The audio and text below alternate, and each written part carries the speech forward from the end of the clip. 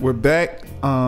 Sorry for the delay. Has had a few setbacks, but I'm cutting the intro. I just wanted to get straight into it because this week we have a very special guest, Marquand Smith. He's the creator, producer, and actor on Godfather of Harlem. It's an incredible show that's streaming on Epix now.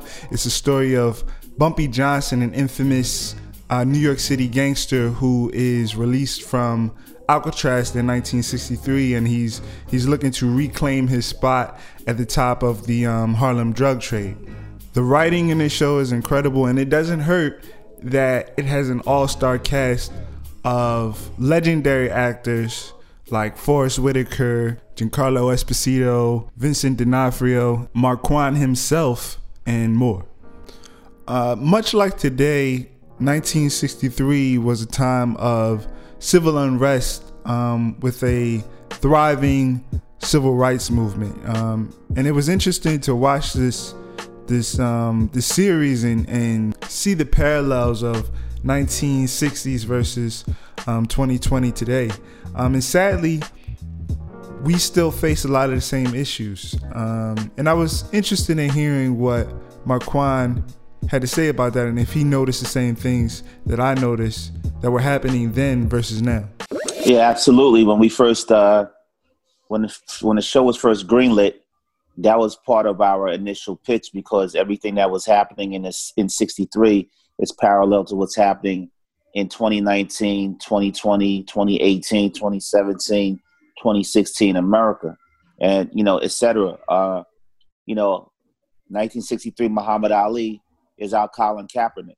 The Ferguson killing of Michael Ferguson was the Harlem Riots. It's everything, James Powell could be considered to be George Floyd. It's so parallel. History just repeats itself. So that was one of the great things. I've always heard that history will come back. It's a circle. And what was happening in the 60s is happening right now with civil unrest and the uprisings, as you call them. Marquand spent time as a roadie for his brother, who is Father MC, a popular rapper during the 80s. One of his more notable music videos is Treat Her Like She Wanna Be Treated. Ladies, I'm not that picky, but being picky is just for some. I must protect what I respect, and that is me and not someone else. I've been mistreated. In a few shots, you can even spot a young, dancing P. Diddy, along with a young Casey and JoJo singing background vocals. I wanted to know if he felt like he gained anything from being a roadie on his brother's tour, and if he felt those experiences contributed to the success that he has today. See, being a roadie, it gave me discipline. It made me gave me structure in my life. Life is not just all about having fun and games. And I think if I was doing that, then I might have when the tour was over, when the record label stopped calling, I might have been out here just wondering how should I figure it out. My brother always was the type of person, because he was known as the Chicken Man. When I call him the Chicken Man, he worked at Kentucky Fried Chicken, and everybody in the neighborhood knew him as the Chicken Man. But he used to come out with flour all over his uniform, but he always stayed fly. He had the latest Bally's, he had the latest silk shirts and everything. But he was always working, and he always told me I guess he installed the value of chasing your dreams. I remember hopping on the A train, drinking 40 ounces, eating those Chinese rice with the red the red cup Chinese rice, all the way to going to the New Music Seminar that they used to do in Manhattan. Wow. And the grind was real. If it wasn't from being in the basement of Howie T's basement in Flatbush, or being at Chung King Studios, or being with Marky D and Corey Rooney at Soul Convention, it was always a grind. And that installed the value in me of, hard work. Because as a roadie wasn't fun. I mean, a roadie, I had to carry what's called coffins. And those coffins were with the 1,200 turntables that my brother DJ used to put his 1200s in. And, Tretch was a roadie for Latifah. Pac was a roadie for Digital Underground. We had to do the grunt work that everybody else didn't do. Before we could enjoy the highlight for meeting new females and partying and everything. We had to make sure everything was on the bus, whether it was a DAT machine, make sure the DAT show tape is safe, make sure the coffin with the 1200s, and if you had a part of your show was like props and stuff like that, you had to break down the props and bring it back to the bus. So it installed the value of me of hard work. Right. After my brother, I think it was his third album, after he did I Want to Hit You with a 69 in Virginia with Teddy Riley, he left Uptown and he went down to Miami. He was messing with Luke. He had a deal with Tony Mercedes. MC Hammer wanted to sign him, so right. It was more like my brother was figuring out what his next move was, what his next step was. And he had let me go early. He fired me. He let me go just like Dre did the Puff. But it wasn't a firing out of being malicious. He was firing me basically saying, like a mother bird will push a bird out the nest and say, it's time for you to fly. Right. You got to go out there and get your own worms now. Right. Because I'm not going to be here much longer to be able for you to be riding my coattails. Right. And I've always had that go-getter attitude, After receiving some tough love from his brother, Marquand had to figure out what his next move was and where he would get his next payday. In between figuring it all out and discovering his passion for film, he would run into some trouble with the law. So, I played basketball. I went to school and ended up doing a little stint at Morgan down in Baltimore and got in some trouble. And the last time I got in trouble, I was like, yo, this is it. My mother looked at me in the courtroom and she was like, you got to figure it out. Right. I was signed to Whitney Houston's label. It was called A Better Place Records. It was under Elektra, Merlin Bob, and Sylvia Rowan were the heads at that time. And they had a group called Sunday. And my cousin by the name of Harold Frazier, who had a company called The Specialist Entertainment, they did Pink's first album. That was when Pink was R&B, before she went the opposite way. And I wasn't getting any money. I wasn't signed. I wasn't coming out yet. Nothing was coming in. I just went back to what I thought I knew best. And I got jammed up. And I can remember sitting in court. It's so funny, right? I'm sitting in court in a lobby. And if you ever go to federal court, anytime something says the USA versus you, you're in some type of shit, right? And I'm sitting in the lobby and my mother's just like sitting next to me. And this Italian guy comes out and I'm ear hustling him. And I hear him talk to his girlfriend and his family and say, hey, this is the judge right there who gave me 87 months. I looked at my mother. I said, 87 months? He's happy for 87 months. Hold up. 12 months is a year. 24 months is 2 years. 36 is 3 years. I said, oh, shit. So, by the grace of God, I went to court. I had to handle what I had to handle like a man. And I started working at BET, Black Entertainment Television. How did you get a foot in the door at BET? Was it someone that you knew? Did you fill out an application? How did that come about? You got to understand, I was on Donnie Simpson's couch when my brother had his deal. I was on Teen Summit's stage. I was on the Apollo stage. I knew people, but it wasn't just the people that I knew. I did it the old-fashioned way, sending in a resume. I initially wanted to host, but then Tigger was doing Rap City, and I just fell into doing something I didn't want to do, which was the monotonous of post-production, right? I was called a digitizer, and I was working alongside, he's now the head of YouTube Music, Tuma Basa. Right? Okay. And Tuma and Kelly G. I was working under them, and I was basically sending music videos to Washington, D.C., and getting them in heavy rotation, light rotation, and medium rotation anytime a video came in. And that wasn't me, and I saw years just turning from 1 year to 2 years to 3 years to 4 years to 5 years. And I was like, why would I be working for someone to make them rich and fulfill somebody else's dreams? And I'm not at the top of their list for promotion. And there is a ceiling here, Right. I'm better than being in a cubicle. I'm better than being in a dark corner with no office or no four walls, and I'm just there pressing buttons for producers who just say, hey, Marquand, send this video down. And this is me coming from where I just came from, being around the world, traveling to Africa with Jermaine Jackson, right, touring. You know, Tupac is one of my good friends, and you know, and I'm sitting here and I'm looking at my integrity, and I'm looking at how people are talking down to me and saying whatever. And I'm not saying everybody was like that at BET. This is not a bash at BET, but they definitely had their moments that I just felt that I wasn't welcome. Fast forward 16 years later, I saw myself still there doing the same thing. Even though I was doing outside projects, it was like, I'm looking at my watch, oh shit, I gotta be back in before my supervisor say, hey, Marquand, where you at? Yo, lunch is over at 12:30, 12:36, and you're not back yet. You know what I'm saying? Yeah. So I got tired of that because I'm a man at the end of the day. And I always had that mentality. I'm like, yo, 3 o'clock come, I'm going to fuck this motherfucker up. You know what I'm saying? You know what I mean? So it was just like, it just started getting to me where I was just like, it's time for me to leave, you know? I didn't want to be that mad company guy that the only perks I have are BET hip-hop tickets or BET award tickets or hip-hop honor tickets that they have any, or yeah, we got like 3 tickets for you, but it's on the roof of the roof. You know what I'm saying? You can, right.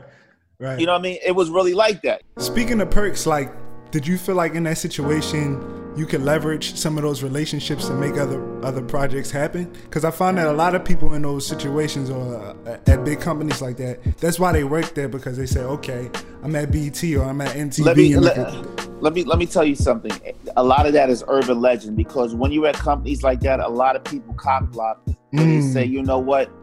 If we see you talking to talent, even though I may know talent from outside, they frown upon it. Right. If we see you working and putting out projects and it's not coming to us, they have a problem with that, right? Right. And I'm not a full-time employee. I'm what's called a permalance. So how are you going to tell me how I can provide for myself and my family? You're telling me, and I'm not getting benefits or anything like that. But that's a whole different story. But after 16 years in, I just said it was time to go. But I was like forced out. Basically, Viacom merged with BET back in 2000, and the real merger happened, I believe, in 2015 when there was no more brown faces. So there was no more BET HR, it was Viacom HR. There was no more BET Finance, it was Viacom Finance. You know, your cluster of groups within BET, like your departments were being consolidated. Like everybody was on eggshells. Like, oh God, I hope I still have my job on Monday morning. Right. And you know, I'm hearing that people are sending grief counselors down to DC because people were there for like 21, 22 years, and all of a sudden their department folded. Now, how I need money to put my kids through college. I got mortgages and stuff like that. I never wanted to be like that, and it started to resonate more. And I remember the day that I got let go. When my supervisor, you know, that's when I realized you don't really have friends at work. You have, a lot of them are just associates or work friends. Called me in the conference room and said, he made it seem like it was a team meeting, right? It wasn't a team meeting. When I came in, it was HR, it was him, and it was his boss. And they said, thank you for your 15 or 16 years of service.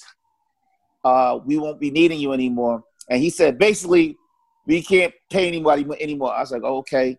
And then they give you an envelope with 4 checks for 16 years, which added up to $4,000. So that's crazy. That really was like the spark in me that just like, let me go out there and do what I need to do. 16 years at a company. That's something that I think many of us in media today will never experience. On the plus side, you never get too comfortable and you keep your skills sharp so that you're ready for other opportunities. On the negative side, you always have to be ready for new opportunities. But I can imagine to work for someone for 16 years and then have the rug pulled from underneath you so suddenly and with the family can be devastating. But this was a blessing in disguise for Marquand. He was able to find a silver lining, and with more time on his hands, he was able to focus and hone in on a project that he had been developing for 18 years. Godfather of Harlem. Interestingly enough, it was all sparked by his godmother, Margaret. Margaret is my godmother. You know what I mean? She's an older lady that I used to come see in Harlem in Lenox Towers off of Lenox Avenue all the time. She lived on 137th and Lenox. And I used to go up there every Sunday, and I would sit down and I would hear these magical stories from Margaret. Her house was like a museum, you know, hoarded with dope books, and you felt an element of Bumpy Johnson's spirit there, from his chessboard to his pictures. That was her grandfather, her father, her everything. And she used to tell me these magical stories. She used to tell me about coming outside and smelling fresh laundry hanging out a tenement window in Harlem, or walking past 125th Street in the Apollo and seeing James Brown's name on top of the marquee, or walking past Sugar Ray Robinson's barbershop in Nat King Cole's getting a shaper, or hearing Sam Cooke's voice coming out of a transistor radio. She used to tell me these magical things, and I used to be mesmerized every Sunday coming up there listening to her. You know, I would get her favorite sandwich, which was beef tongue, and rye bread and mustard. And we'd take it up there, and I would just sit there and I would just listen to her. But she also told me about back then people migrated from North Carolina, Alabama, South Carolina, Florida, Georgia to New York looking for a better life. But it was still racism. It was still civil unrest, as you see on CNN every night. You know, there were stores that a black person couldn't walk in and get a hat or purchase a hat without them saying, well, you need to put on a shower cap to buy that hat. Or a black family couldn't even get a steak dinner. They had to sit outside and wait for them to give them their dinner so they could eat it elsewhere, because the patrons out there was just white. You know what I'm saying? Right. So, and she also used to tell me about her grandfather, whose name was Eldred Raymond Johnson, who came up here from Charleston, South Carolina. He was a Geechee Gullah, and he was the first person that actually sat down with the mob. He sat down with the likes of Lucky Luciano, Maya Lansky, Frank Costello, Vito Genovese. You know what I'm saying? These guys are legends in the Italian over there on Pleasant Avenue. They're legends in the Italian community. These guys was gangsters. They were outlaws. Right. You know what I'm saying? And Nelson Mandela has a saying, I might chop it up, but he said it. When a man can't live the way he chooses to live, he becomes an outlaw. And that's what Bumpy Johnson did. You know, they didn't look at him as a nigger. They looked at him as a Negro. And when I say nigger, I don't mean it in a derogatory way, because nigger to me means ignorance. Right. Nigger doesn't have to be just black. It could be Irish. It could be Asian. It could be a Philippine. It could be Italian. It means ignorance to me. You know what I'm saying? And they didn't look at him as that. He had a high IQ. The warden in Alcatraz said his IQ was above normal. You know, he read books. He read Shakespeare. He read Nietzsche. It's urban legends that he beat Bobby Fischer in chess. He was a gentleman. He came up to Harlem to become an attorney. And when the bursar said, we don't give colored people financial aid, he said, I'm going to make you regret what you just said. And he became an outlaw. He became that person that couldn't live the life he wanted to live. Malcolm X wanted to be an attorney. They both wanted to be attorneys. So I just felt the story was amazing. She didn't want the same Cotton Club story that was told, or the American gangster lies that was told, because Bumpy didn't die in an electronics store watching 40 RCA TVs talking about, you know, Pepsi is the best product in America, and my product is just like that. Bumpy died in my character's arms. I play a character by the name of Junie Bird, eating waffles and eating a waffle and chicken dinner at Wells. You know, right. She didn't want the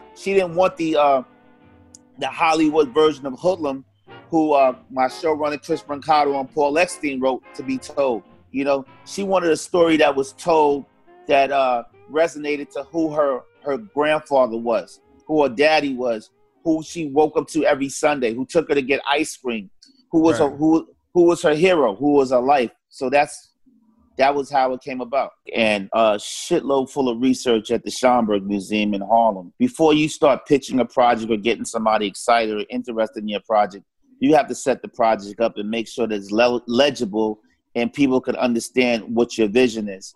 So I spent hours going through microfilm, old newspaper clippings. There wasn't that much articles on Ellsworth or Adam Clayton Powell. There were articles on, and Malcolm X, but Bumpy Johnson, there was not that many much things to read up on. Right. And then it was a process. Forrest is like my big brother. And sitting down with his team, sitting down with his management team and his producing partner, Nina Yang Bon Jovi, who's a great producing individual on this project, and selling my story to them that I believe this story can be told and it should be told. You know what I mean? And then getting it to the writers and the showrunners, Chris Brancato and Paul Eckstein, who took my vision and said, you know what, this is how we're going to take your vision and we're going to flip it this way to make it more the narrative more now. The story of the Harlem Renaissance has been told. The story about Dutch Schultz and Bumpy Johnson has been told. Let's tell it a different way of America in the future when he comes home from Alcatraz.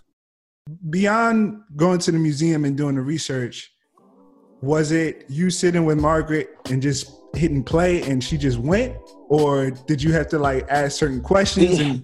It's been years, and I can't really tell you because it's been years and years and years and years of us talking.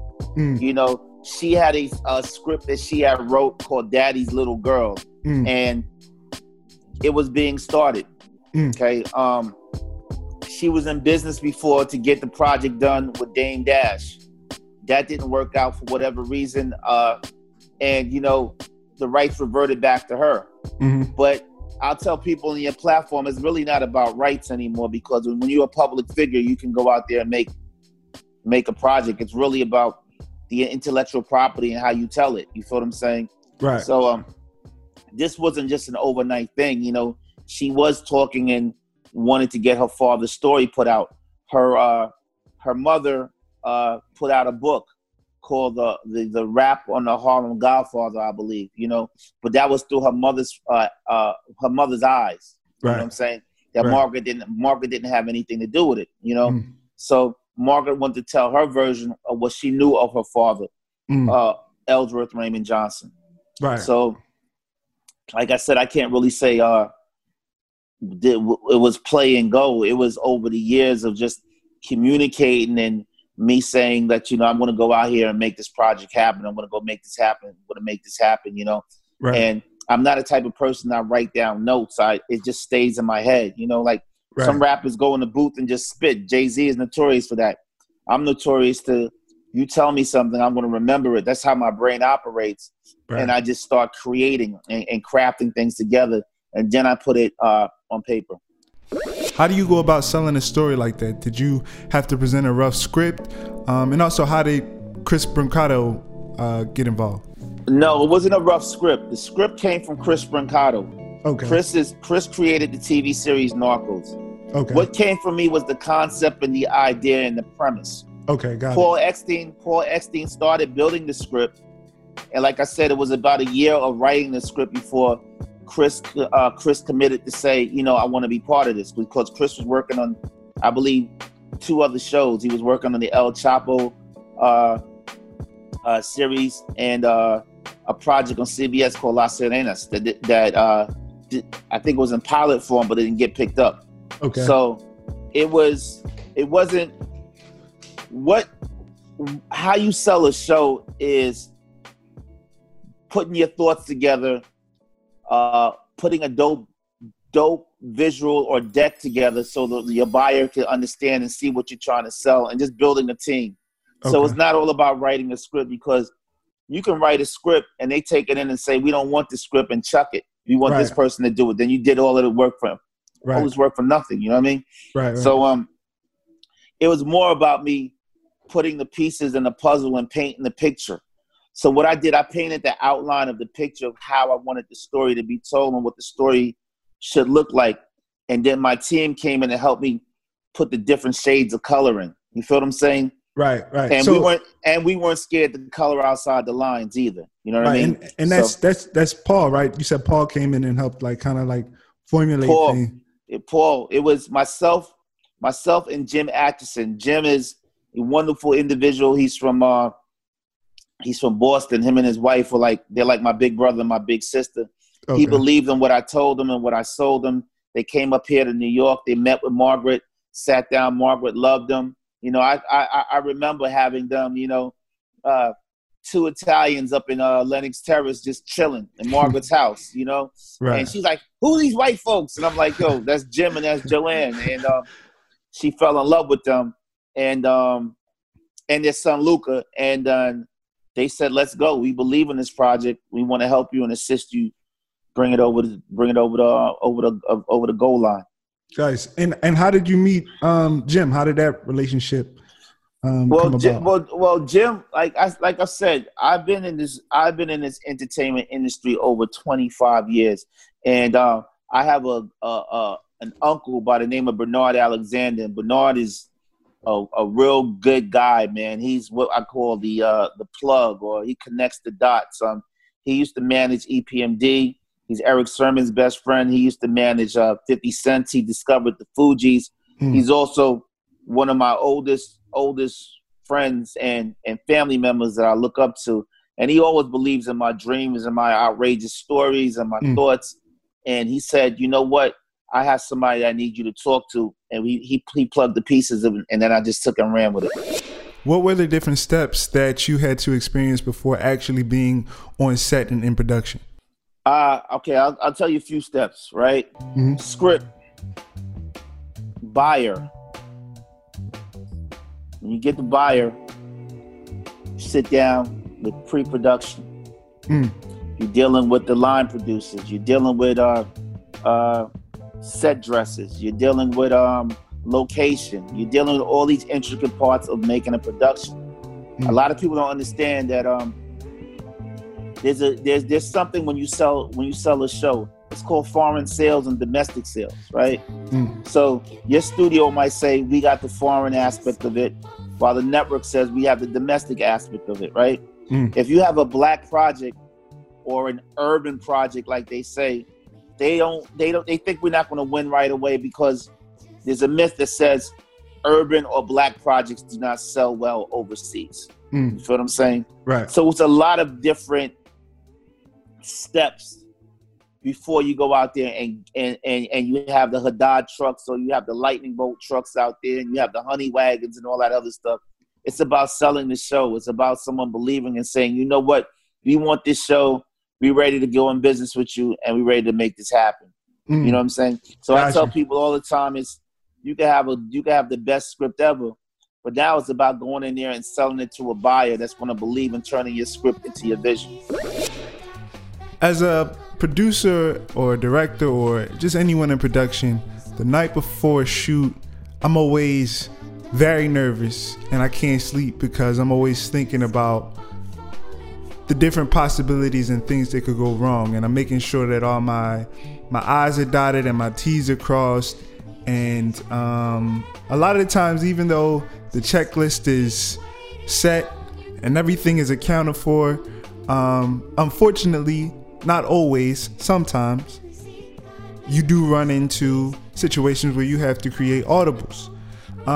So I wanted to know if Marquand felt that that nervousness or that anxiety before the first day of production.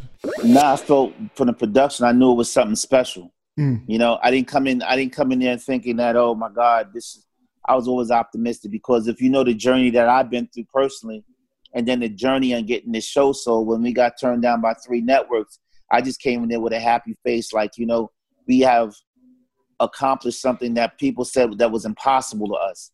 We had 3 networks turn us down and say, hey, this is not for us, to being out here, to being the #1 show on the network, to having 9 million new subscribers during the pandemic, to having 2.5 million subscribers during regular season, and to being nominated for an NAACP award, and crossing my fingers, we get an Emmy nod, you know what I'm saying? So Nah, I didn't go in there with that type of energy. I I went in there and said we got something special. I watched another interview of yours while preparing for our conversation, and you mentioned that going on set as an actor with legends like Forrest Whitaker and Giancarlo Esposito, that it's like a heavyweight bout. It's like a heavyweight boxing match, right?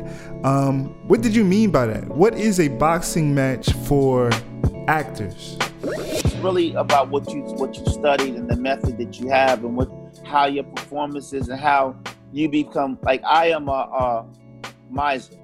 I become part of my surroundings. You know, if you looked at the Joker and you saw how Joaquin Phoenix played the Joker, the pre-Joker, and you look at Heath, how he played post-Joker, it's two different methods. You know what I'm saying? Those are two different movies. One is about the origin of how the Joker became the Joker. What was it that poked that bear in the room to make him bite at everybody when he was just that little teddy cuddly bear that was just laying on the couch, you know, wanted to be around the kids and everything like that, and not all of a sudden he's this big grizzly bear. What was it that made him that way? And then you go to Heath, and he's a grizzly bear. He's dark. He's eating people in the woods. You feel what I'm saying? So it's how your development is, how you decide to put out that character or become that character. You know, Forrest is a method actor. You know, I look at Forrest and see him. He becomes a character. He becomes Bumpy. You know, that anger, that rage of what's happening, you know, in America at that time. That's him. And you got Vincent D'Onofrio, who he's that Italian racist, and he acts with his hands. He moves around and he acts like that with his hands. Then you have Giancarlo, who's playful, and he may have a script that says ABCD. Then he may say ABCD, HIJKLM, and then come back to ABCD, and he just hits you a Buddha boot, and you have to figure out, oh shit. So are you going to figure it out now while the cameras are rolling and money is going, or you got to figure it out? You have to become that. You feel what I'm saying? There's no time to be frozen, because they can smell fear. People can smell blood. You feel what I'm saying? Right. Like, this is a time, if this is your moment, you take your moment and you go about it and get it. Do you feel like you learned anything on the first go around of a major production like this? I just know how to move. It's almost like now you know how to move around in the environment that you are placed in. Now you're not a deer in headlights. You know the jargon, the lingo, the what needs to be done, color corrections, ADR. You know, it's all part of your anatomy. You know, you absorbed it. So the next go around on the second season, you know exactly what to expect. It's like somebody going to prison for the first time, right? They're all scared. They're walking in. They don't know who's who, what's what, and everything like that. Second go around, you know what to expect. You know what I'm saying? You know, okay, count is at this time. Oh, I know what they're going to be serving this on Wednesday and Thursday. You know what I'm saying? It all becomes, and your mind gets adapted. Your body gets adapted to what needs to be done. You know, waking up at 4 a.m. or 5 a.m. is easy now. You know, as a call time. You know what I'm saying? Like when it first happened, I was like, "Oh shit, are you serious? What time is call time? And we got to be out here for how long? A 4 to 4, or a 2 to 2." But now it becomes, you're accustomed to it. It becomes part of you're adapted to it. You know. We were approaching the end of the interview, and I wanted to know if Marquand had any words of advice for aspiring producers looking to get into television or film. Marquand spent 18 years developing his first major breakthrough. Not many people have that level of persistence. I think a lot of us start projects where 2 years go by with no traction, and then you just move on to something else, or it takes forever to get something finished because the circumstances aren't right. We all have been through it. That's life. It's liquid. Sometimes you can't find solid ground to stand on. But stay persistent and follow your dreams. It's possible. It's possible to find success, and Marquand is a testament of that.